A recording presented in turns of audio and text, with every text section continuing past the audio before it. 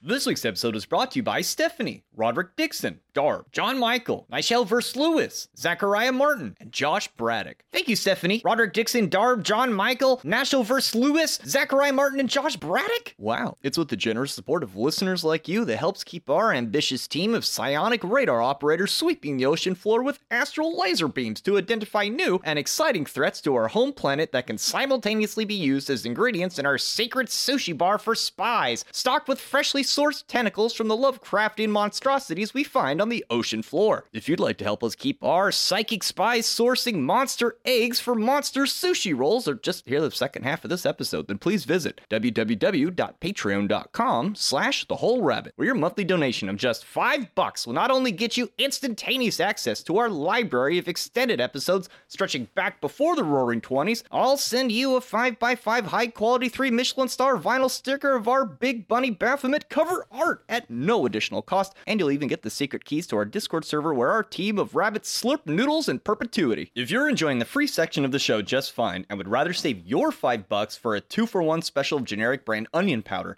then please consider giving us a like, subscribe, or share the podcast with a friend who you know would enjoy listening to something as weird as you do. By doing this, you assure the Whole Rabbit continues to grow so that we can make our podcast something we're capable of devoting more and more time to, which is something we want to do. For those of you interested in getting a tarot reading from yours truly, there is a $20 tier on our Patreon, which makes you eligible for a tarot reading each month you're subscribed. It's kind of fun, too. Then, a little bit of news up top. As you may already know, or maybe not, Hecka Astra and myself are getting married. It's been a long time in the works because the path for Canadians to legally immigrate to the US is very drawn out, and the next week or two I will be traveling to accomplish some business in this department. If there is a delay in our release schedule, please bear with us. We are not stopping work on research for our next episode. We'll do our best to keep it on track as possible because I hate taking breaks from our regular release schedule. On this note, if you're rolling in dough and looking for something to throw money at, I've included my PayPal below to help us financially endure this immigration process, which all considered is expensive AF. Lastly, if you want to be ready for the next episode, go back and give the original animated Lion King a rewatch because your childhood is about to get ruined. On this week's episode, we give into the temptation to keep exploring the underlying mythological motifs shared by the archetypal eagle and serpent, while giving the occasional wink and nod to the alien overlord conspiracy theory that spirals out of it. During the free section of the show, we take an in-depth look at the Greek god of healing to which medical professionals still take their Hippocratic oath, the serpent-bearing son of Apollo named Asclepius. We discuss the myth of his birth, the interesting modes of dedication and worship at his temples, his emblematic rod entwined with a serpent, his inappropriately horny uncle Ixion, the flaming serpents of the Bible, and the ancient Egyptian perspective on the serpent-eagle dichotomy with some surprising links to popular culture. In the extended episode, we discuss what the constellation of Ophiuchus, the serpent bearer, has to do with the serpent of Genesis, before exploring the symbolism of the phoenix, and finally comparing our findings in this series to a leak found on 4chan regarding the top secret military programs dedicated to monitoring the ongoing UFO threat, possibly of Sumerian origin. Thank you, and enjoy the show.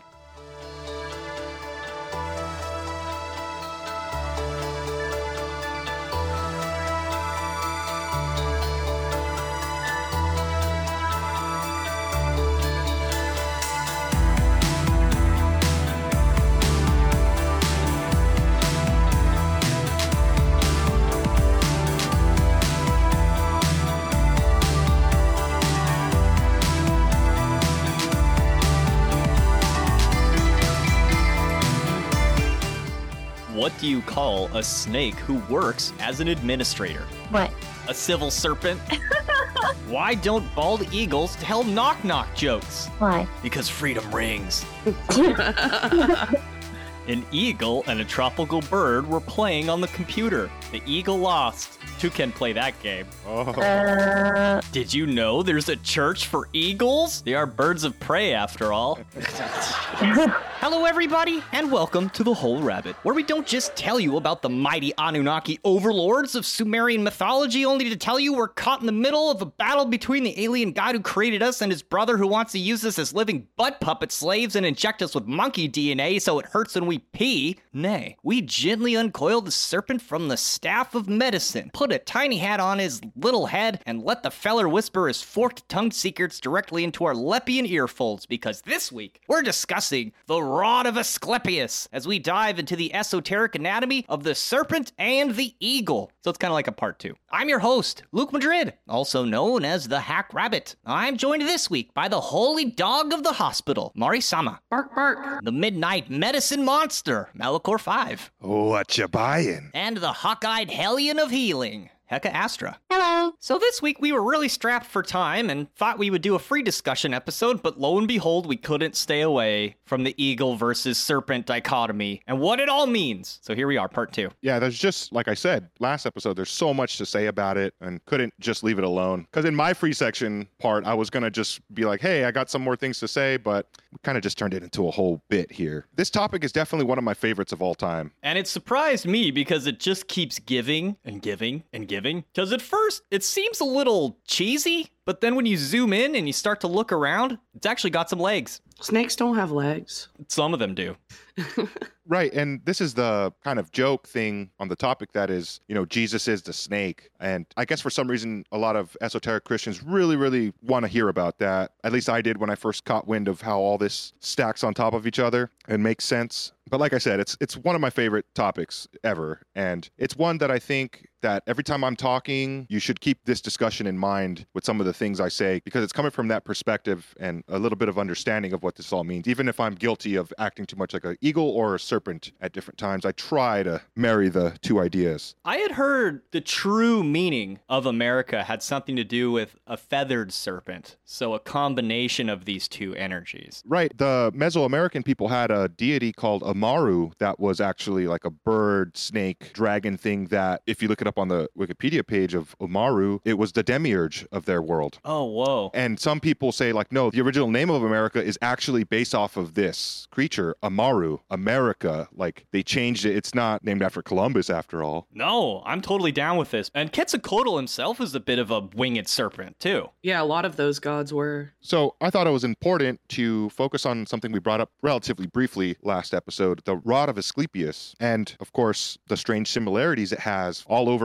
Abrahamic religion. And this is an icon, literally. If you didn't know what the rod of Asclepius is, it's that snake on a stick that's usually over an 8-pointed star that you'll see on ambulances. Isn't it a symbol of Mercury, too? It's often confused with the caduceus, which is a rod with two snakes. Which, to be fair, has some overlapping meaning. And besides that, Hermes himself has a role to play in a few parts of Asclepius's mythology. But you do see the caduceus on medical buildings just the same. They're very similar, but they have different stories. So today we're going to talk about a stick with one twirling snake or creature upon it. And I think that's a good idea, because so often the rod of Asclepius is overshadowed by the caduceus. But as we'll learn today, it has its own depth and history and meaning. So I guess it's important to ask, who is Asclepius? Well, you might be tempted to think that a god of healing would be conceived from rainbows and spice and everything nice. Asclepius heralds from the pantheon of Greek gods, however, which means, to stay on brand, his existence owes itself to the dramatic interplay of lust, jealousy, vengeance, and remorse. I mean, that's what Greek gods do. They hump things and kill things and Get jealous of stuff. Yeah. Kill some more stuff. They're relatable. And when a new problem arises, just appoint a new god to deal with it and go back to what you were doing before. And invariably, it creates even more problems at the end of that story, which is a fairly honest summation of how things work in the universe, at least the human one. So this story begins with a lady named Coronis, a Thessalian princess, daughter of Phlegyas and sister of Ixion, both kings of Lapithis,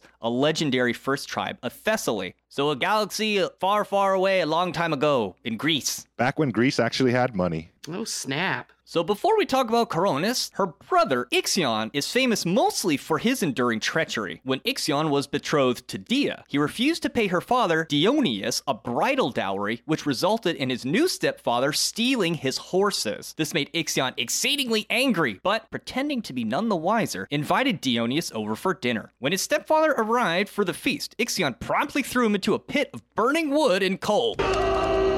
It was quite the scene. Everyone, including himself, was utterly mortified, and the neighboring princesses refused to perform ritual sacraments capable of cleansing Ixion of his horrible act. Thereafter, despite his former kingly status, Ixion was outlawed and shunned. This, mythologically speaking, makes Ixion the first mortal considered guilty of kinslaying, at least in Greek culture, making him similar to Cain from the Bible. The big difference here is that, aside from killing a member of his own family, an additional subtraction of brownie points was given for doing so in violation of xenia, which is a word that indicates a form of ritual hospitality or friendship for one's guests, a bedrock custom of Greek culture. You know, like Christian hospitality or Southern hospitality. Yeah. Now, Ixion's guilt was so intense that he eventually went totally mad. And even though he was still deserving of punishment, Zeus, known for having a bit of a temper himself, took pity on Ixion and invited him to a dinner banquet on Mount Olympus. Even still, Ixion could not handle himself and began giving Zeus's wife Hera the me eyes when nobody was looking. Understandably, Zeus was a little more than pissed off when he began to suspect what was going on. After all, Zeus would never cheat on his wife. In response to expose sly Ixion, Zeus formed a figure of Hera in the clouds, which enticed Ixion to attempt copulating with it. When he did so, the fake Hera made of clouds, or Nephili, as she is sometimes known, bore the race of centaurs. So this is where the big horse people men came from, this weird sky humping at dinner. That's weird. Now, for this act of treachery, Zeus blasted Ixion from the sky with a lightning bolt, and he ordered Hermes to bind him to a flaming wheel to be paraded across the sky for all eternity until everybody got sick of looking at it, and it was eventually moved to gloomy Hades, where only Eurydice's music would ever briefly halt the endless and tormented spinning. So Ixion got team rocketed by Pikachu, just yeeted. Yes. I'm starting to think that Pikachu in Pokemon is actually a mouse version of Zeus. You know, when I was a kid, he had a little black spot at the end of his tail. Yep. He don't have that no more. In fact, he never did, because we're not from that universe. It's a Mandela effect, yeah. I see white people. It's Mandala effect. Oh. I don't know why you guys say Mandela. Well, I It's said Mandela. Mandela, like it's like Nelson Mandela. It's Nelson Nah, Mandela effect, yeah. Nah, it's like Mandala, like Mandala. Bro, stop it. Google it. And then if you look and it says Mandala, you're in my universe. Then I'm in trouble, yeah. That's the name of a future band of mine, probably. Bernstein Bears! Bernstein Bears! Now, while Asclepius' uncle Ixion would become known for his treachery, what about his mother Coronis?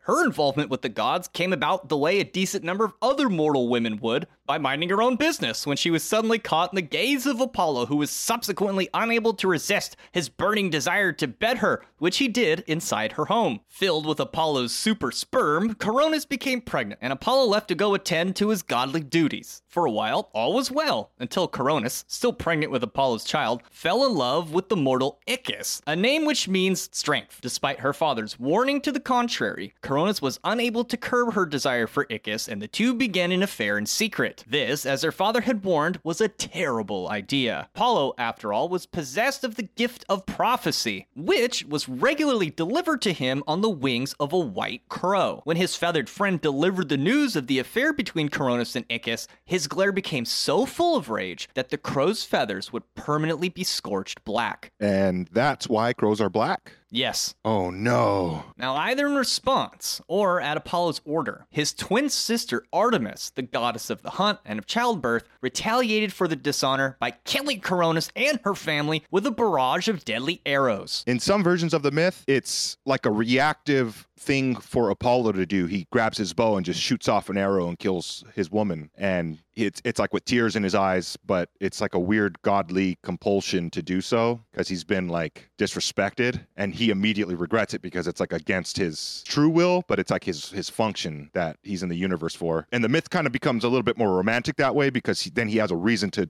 do what we're about to talk about. I just think it's so cute that his sister loves him so much that she would kill Apollo's side chick just because because she cheated on him. That's love. I think it's possible that Artemis could still remain innocent in so doing, like... Right. At some point, it's like Apollo put out a hunt, contract Yeah. for this woman, and Artemis is the god to do that. So she was compelled to, like, almost against her will, maybe, just like I was saying now, that Apollo also can shoot an arrow pretty well. And in some versions, he was sad about it. So this arrow mortally wounds Coronis, but before terminally croaking, she acknowledges her punishment was just. And this leaves Apollo completely smitten with remorse. He feels bad about it. Overwhelmed with grief, Apollo attempts to heal Coronis, but it's too late. She's already dead. Apollo then takes her body back to his temple, dresses it with sweet herbs, and just as he places her on the funerary pyre, he realizes that he doesn't also want to hurt his unborn child. In some versions, he sets it aflame, and then he remembers, like, after a while that he's got a kid in there that has nothing to do with this. That's what it seems like. She's got a bun in the oven, and he's about to toast it.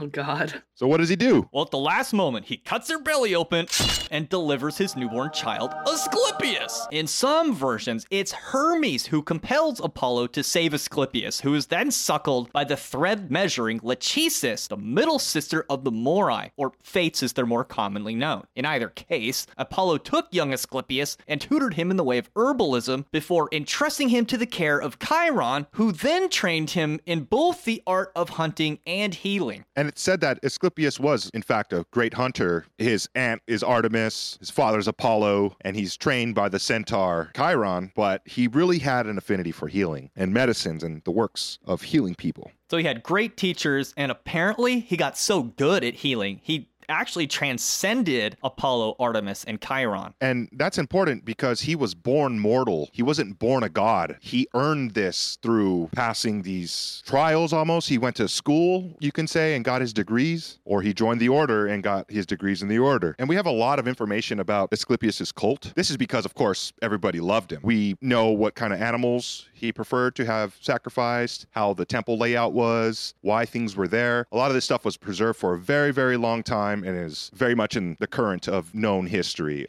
His earliest worship sites date back to around 500 BC, which is when scholars believe Asclepius replaced Apollo, his father, as the god of medicine. And his temples were built all across the Greek map, but the main one was found at Epidaurus. And it was here, in some myths, that his mother abandoned him on the side of a mountain with a goat and a dog. It was because she did live to have him in some versions of the myth. Later, baby Asclepius that's left on the side of a mountain with a goat and a dog is found by the goat herder Arathanus. And his temples were akin to a hospital at the time. It was also here where one could bring sacrificial offerings to Asclepius, and he really, really liked roosters as sacrifices. And one thing that I thought was interesting, the forest that surrounded his temples, it was forbidden to have anybody die there or to give birth in those sacred areas. Interesting. Yeah. Because there was a goddess of birth, and it wasn't Asclepius. You gotta call her in. Alithia. I'm surprised that's not a brand of bottled water. Alithia, it'll make you pregnant.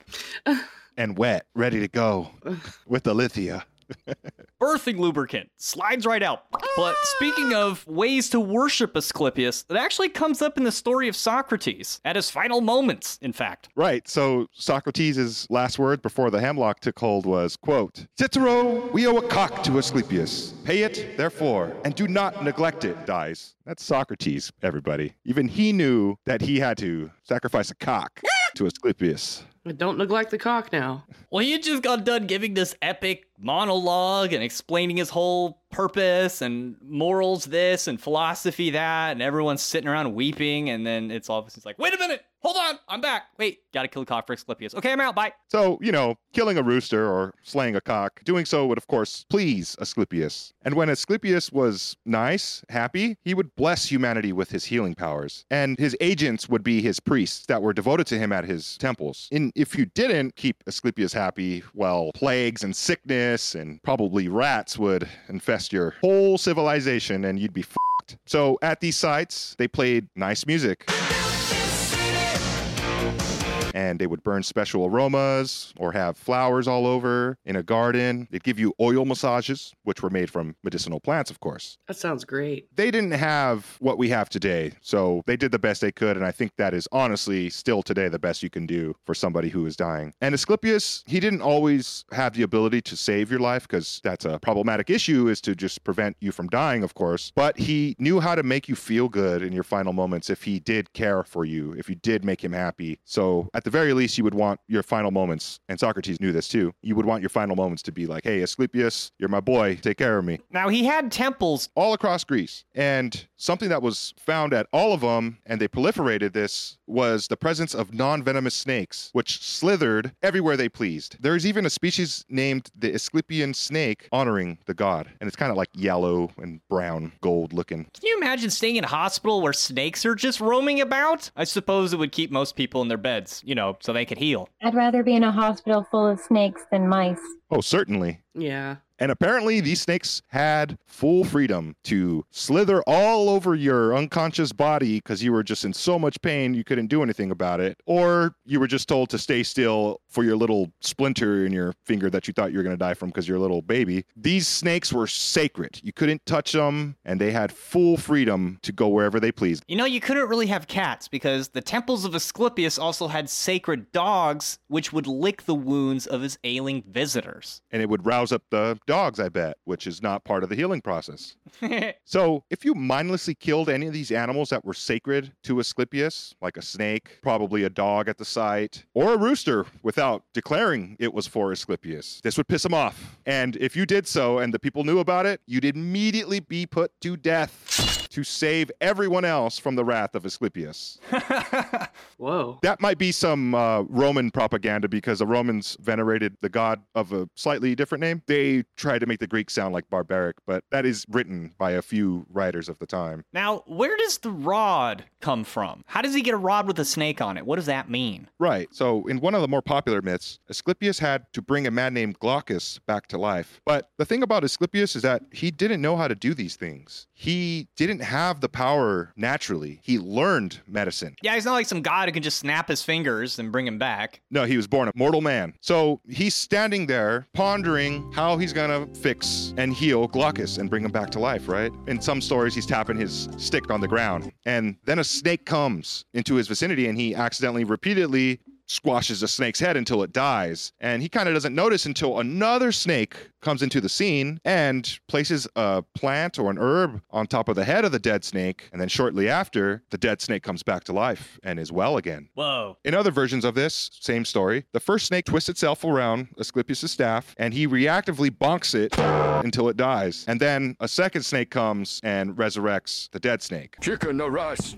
No rice, chicken. Either way, Asclepius then took a book out of the snake's page and successfully brought Glaucus back to life with the very same plant. Oh. A little bit like hair of the dog, And it actually makes a lot of sense because the ancient Greek word for poison, pharmakon, was also the word used to describe drugs or medicine. So referring to, say, the venom of a snake. Yes. Now, combining the serpent with the staff is also something we find from Bronze Age Egypt, where a famous 13th century BCE relief depicts Thoth, giving life to the deceased Seti I in the temple of Abydos. He holds two staffs in his left hand, each one with a winding cobra about it, each wearing a miniature royal headdress representing Upper and Lower Egypt respectively, while raising its upper body in the typical uraeus posture with a splayed hood. Yeah, the Abydosian mystery, as it's called, is definitely majority of the reason why I enjoy this eagle serpent topic, because this whole resurrection power is quite powerful and a little mysterious in all religion across the planet. Well, we had Tim chime in last week telling us that the serpent is related to Thoth. And it's like, well, okay, how and why? Well, here it is. If this serpent god has its origins in Thoth, who's responsible for the same thing, well, I guess Thoth is on the side of the serpent, quote unquote. Right, and that's just evidence that this style of staff or a rod with a single serpent wound around it is not exclusive to the Greeks. No. It's very, very old. As usual, they got it from Egypt. Now, you have a very interesting theory about what this might mean besides the mythology that we're familiar familiar with. This is a good time to take a second look and really take a critical perspective at the symbol that is the rod of Asclepius. Yes, what might it actually be? So besides the Greek myth, there has always been an alternate origin story of the rod, with the snake or a worm wrapped around it, and its close relationship to healing itself. In the Bible, there's also plenty parts that mention fiery serpents and how they're a plague upon God's chosen people. It's Bible time. Bible time.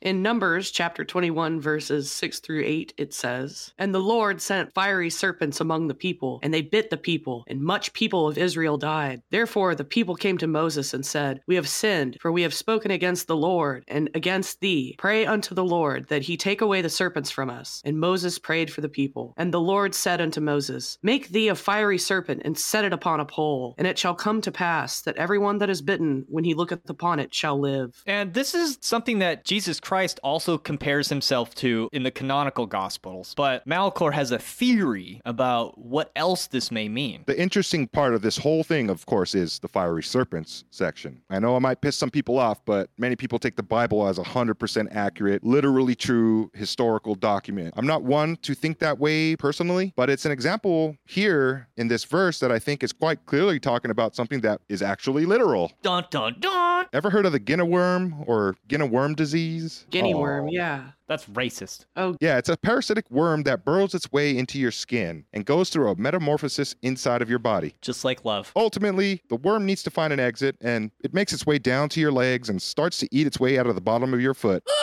And it's very painful and gross, and it meant quite a bit of suffering was ahead of you, since you wouldn't be able to walk very much in that condition. It burrows through your leg the long ways and then down out your foot? That's like the furthest it could possibly go. Yeah, it's pretty fucked up. And it still exists today in parts of the world.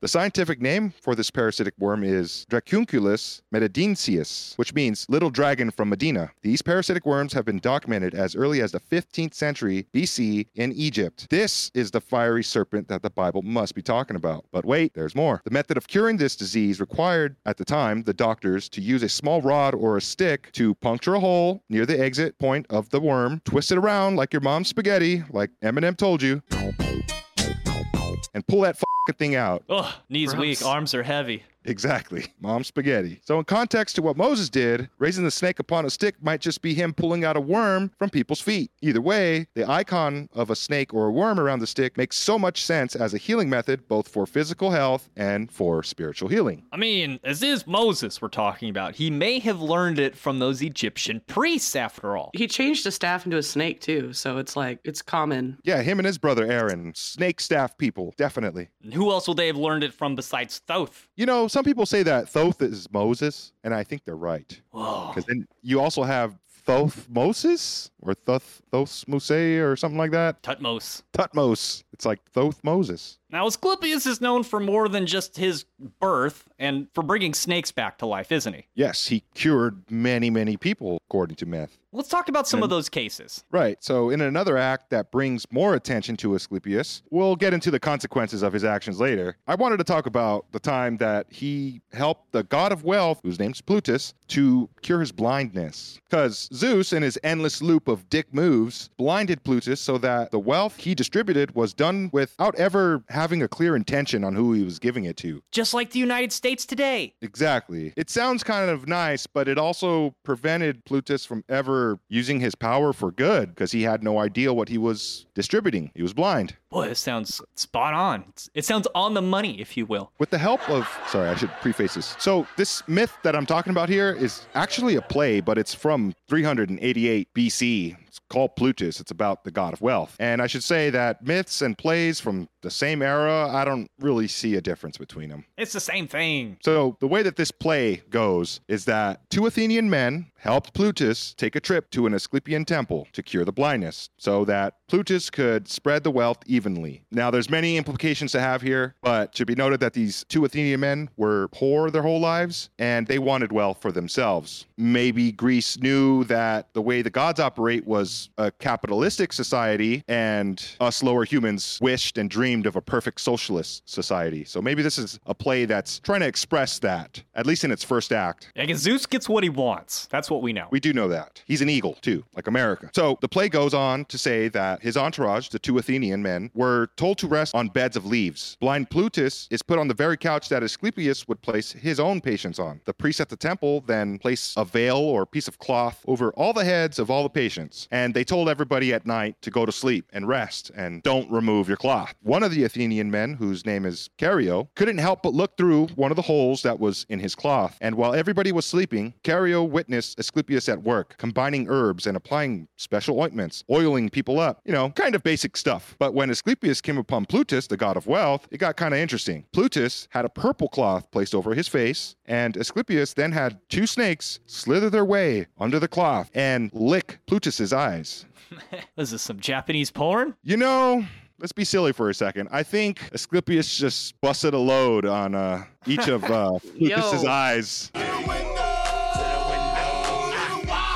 Yeah, no, that was a snake. Yeah, it was, when they lick stuff, it heals things. Trust me. Yeah, you couldn't see it because you were blind, remember? Oh, yeah. You're right, Asclepius. I'm going to go take a shower.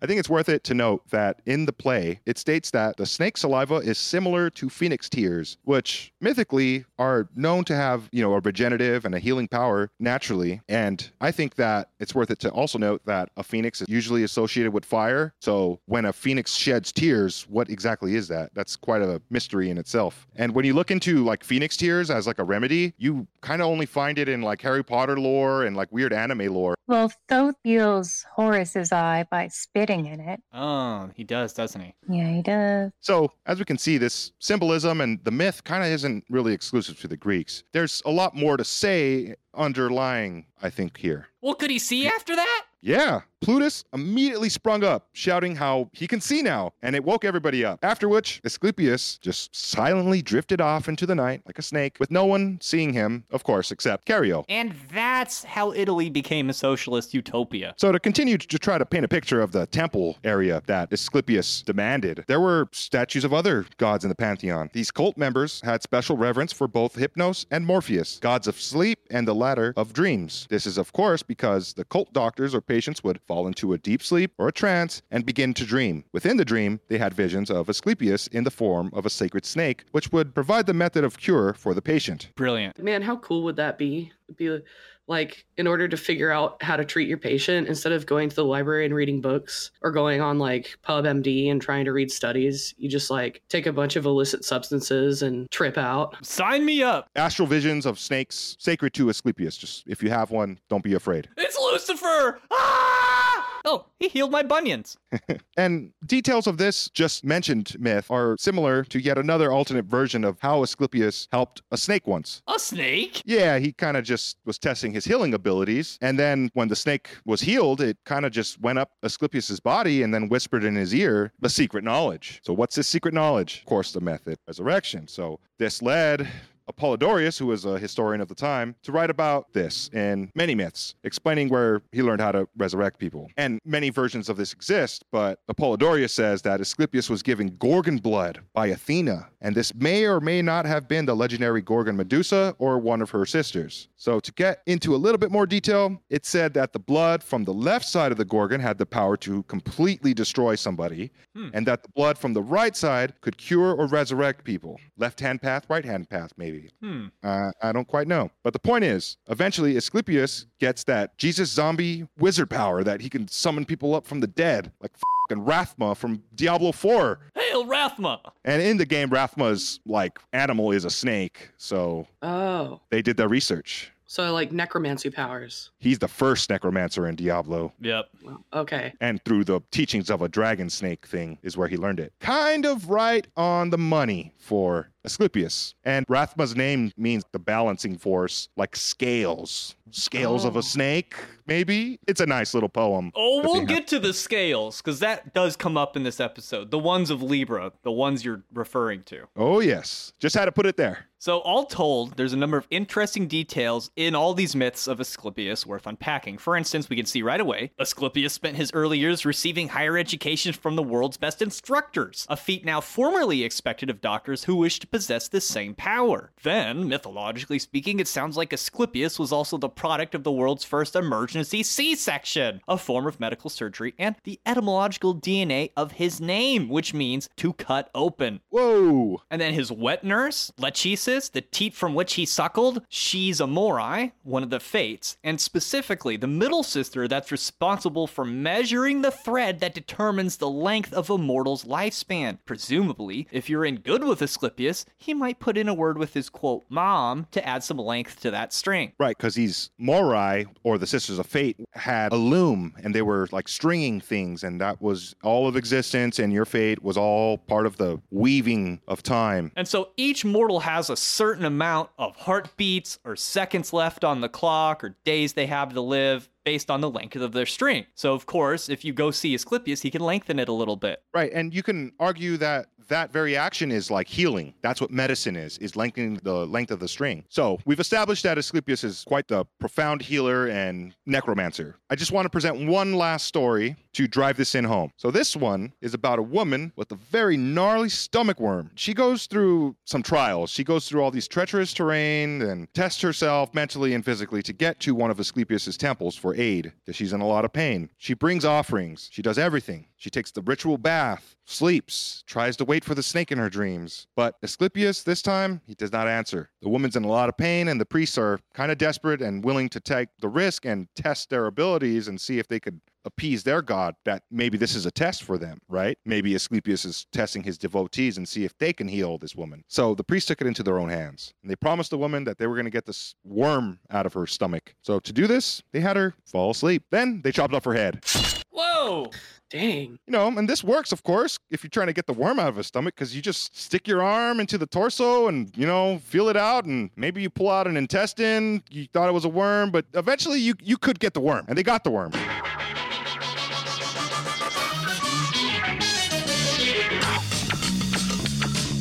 Because they knew what they were doing, right? Well, good for them. Yeah, it's just one problem. That chick is dead.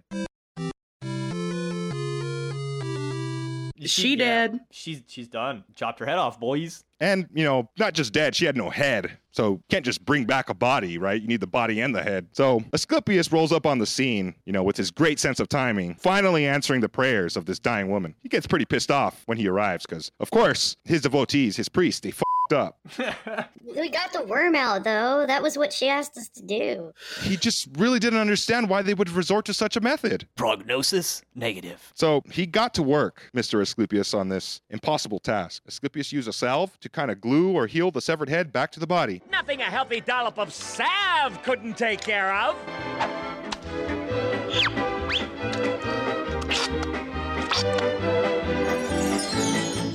Success. Next, he used a magic snake herb to bring her back to life. Now, as this story goes, this was the last straw for the great healer. Zeus had to do something. This is quite ridiculous of the necromancy spell here. And Asclepius seems to be just showing everybody how to do this to other mortals to defy Hades and mix everything up in the afterlife. Yes, in fact, this incredible ability basically just earned him a deadly lightning bolt from Zeus, who became tired of the overpopulation issue which his skill had suddenly become responsible for. And, you know, all these lives that Asclepius is saving, Hades is, for every single one of them, according to some of the stories, is like, hey, Zeus, look at this f***er. He just took another soul for my domain. Hey, Zeus, look at this f***er. You know, and it's just like Zeus got pissed off and he got annoyed. He had to do something. It's like public school. If they don't come down here, I'm not getting paid, Zeus. So this lightning bolt that he sends down this time kills both Asclepius and the woman. Boom! Double kill. Oh my goodness, Zeus. And that must feel fucking strange for that lady. Because it's like, hey, I'm back. Oh, no, I'm gone. Never mind.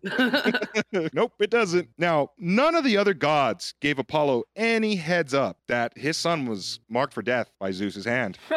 And when Apollo saw his son's dead body, he got very angry. That's not good. You don't want to piss off the sun. No. He went and he killed the Cyclopses, who were the forge masters that made the very lightning bolts that Zeus threw down on poor people. Oh, hit him right in the capitalism. Zeus was fucking pissed.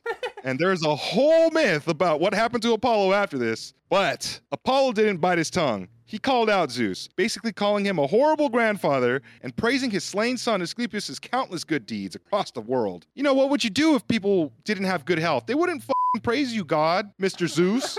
My son was keeping them alive to praise us more. You idiot. Zeus felt very sad and stupid, and he realized that Apollo was correct. So, because of this, he immediately made Asclepius into the constellation Ophiuchus, the serpent holder. This is the sign that they always claim is the 13th sign of the zodiac. So, for those of you with keen ears, you may have already noticed this story might be another prime mythological example of the conflict between the uplifting serpent, who wishes to heal humanity, and the oppressive eagle, in this case Zeus, who opposes this support in the name of maintaining absolute control over their destiny, just like Enki and Enlil of Sumerian myth. This is especially true when we consider the big falling out between Enki and Enlil did have to do with the lifespan and proliferation of humans. Then, if we were to gaze up at the constellation Ophiuchus, we would see this conflict written in the stars, as the snake bearer is right next to none other than Aquilus, the eagle constellation. Down near his leg also whirls the Eagle Nebula, and finally, Scorpio is wedged under his foot. This is interesting because, as we've mentioned maybe once or twice, Scorpio is often symbolized by an eagle in the zodiac.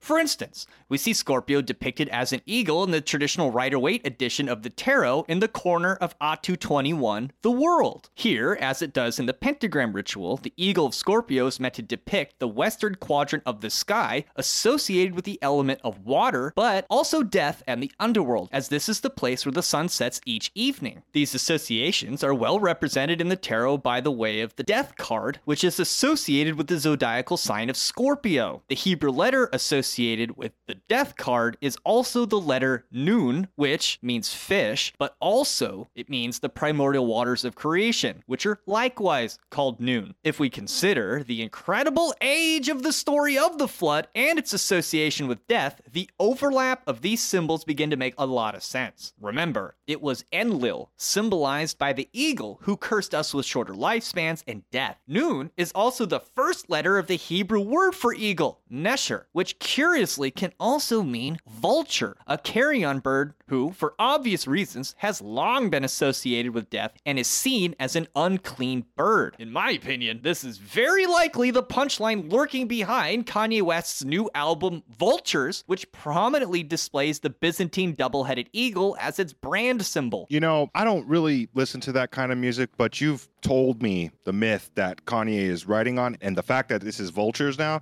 and you just drove it in home. He knows about this shit. This is Kanye stuff that he feels is important, so his whole career for the past 10 years, it seems, is all about this. He's become a bit of a meme for the whole rabbit. We like to joke and make fun of him a little bit, but if you just take a cursory look at his career, I'm not the hugest fan. I've just glimpsed over every few years to see what's going on. And from what I can tell, it's Jesus, right? It's the bear, maybe the dipper, swastika. And then what else has he got? He went through his Raw stage when he did Power. He had, the sun god on his frickin' necklace. Could have been Horus too, whatever. Oh, not Raw, like R-A-W, Raw is war. Because if you are a WWF fan, the fact that they say Raw is war, isn't that kind of funny? No, anyway, the Monday sun nights, deity from it's Egypt. the war god. Yes. Yeah, war and, the sun, Ra. Okay, fine. And then he goes over Jesus as king. Okay, now he's got another solar god, Jesus. Okay, well, now he's over here doing Vulture, right? Vultures, the eagle, more sun deities. What's with all this sun stuff, Kanye? Why? But now that I've said that, it's interesting because vultures and eagles being the same word, well, vultures are, like I said, they're seen as unclean. They're gross and they put their heads inside corpses, wriggle around. It's like a antithesis of what an eagle should be. It's like an eagle behaving like a snake on the ground, being dirty, yes, lowly, eating dead. In some ways, it almost seems like a confession. Everyone's on his ass for posting pictures of his waifu naked on Instagram, and he's like, yeah, I like booty. What you mad about? You could post your wife's booty? I like booty. He's saying, I'm unclean, I like bad stuff, basically. Especially Hitler. How about that one? Now, of course, it's not just in the Hebrew language. We might ask where they got this from. Of course, we have to look to ancient Egypt. So to get a better idea, Heka, who is the vulture in ancient Egypt? Well, in reference to the eagle versus snake topic, the first vulture goddess that comes to mind is Nekhbet. So she's the goddess of Upper Egypt, and the goddess of Lower Egypt was the snake Wadjet, which has to do with sight. I think that's interesting because Upper Egypt is the sky, Lower Egypt like the earth. So you have, of course, a bird for the upper and then a snake for the lower. It's kind of interesting, too, because Upper Egypt is actually south and then Lower Egypt is north because the Nile flows from south north. So up the river is actually going south. You can kind of think of the vulture as being like the feminine version of the eagle. It's a very solar bird. And the word for vulture is actually the same word for mother in ancient Egypt, which is Mut. And Mut is also in and of herself her own goddess. But if you take the vulture as being the feminine solar counterpart to the masculine solar eagle or falcon, you basically have the lady eagle being the vulture. And with the mythology of ancient Egypt, vultures were kind of regarded as being mothers of immaculate conception, like they conceived through the self. So they're kind of virginal in a way. And this is also why their cult center, or her cult center, Nekbet, was Nekheb. And that's the capital of the third nome Nekhen, which if you look at the Egyptian zodiac is related to Virgo. So this is kind of a feminine, virginal, eagle, sun birth mother. The interesting thing about Nekbet is because she's almost always paired with Wadjet, the snake goddess, the two of them were known as the two ladies. So you see them together a lot. And in many of these depictions, they're actually shown as two snakes. So even though you have a snake and a vulture, you also have Nekbet being depicted as a cobra alongside the cobra goddess Wadjet. I think it was Luke that brought up earlier a depiction of Thoth in Theti the First. Yes. At Abydos. So these two snakes would be the two snakes that are shown on the staffs in that depiction. So one of those snakes is actually technically a lady eagle. Oh. Yeah. So it's not as simple as like snake good, eagle bad. Like Right. It's a lot more nuanced than that. And that also goes back to Heka, like I brought up the last episode where Heka was depicted holding two snakes. So this is the dual manifestation and the harmony of both of them. And we even see that same wielding of the two snakes in a lot of the Harpocrates stela. So this is where the child Horus is standing on the crocodiles and he's holding a snake in each hand. And it kind of symbolizes the victory in overcoming venoms and the dangers of his trials, which is obviously related to healing. Horus in and of himself, in so much he's related to the sun, dies and is reborn. And he's also like the re-resurrection of his dad, Osiris. Yeah, I also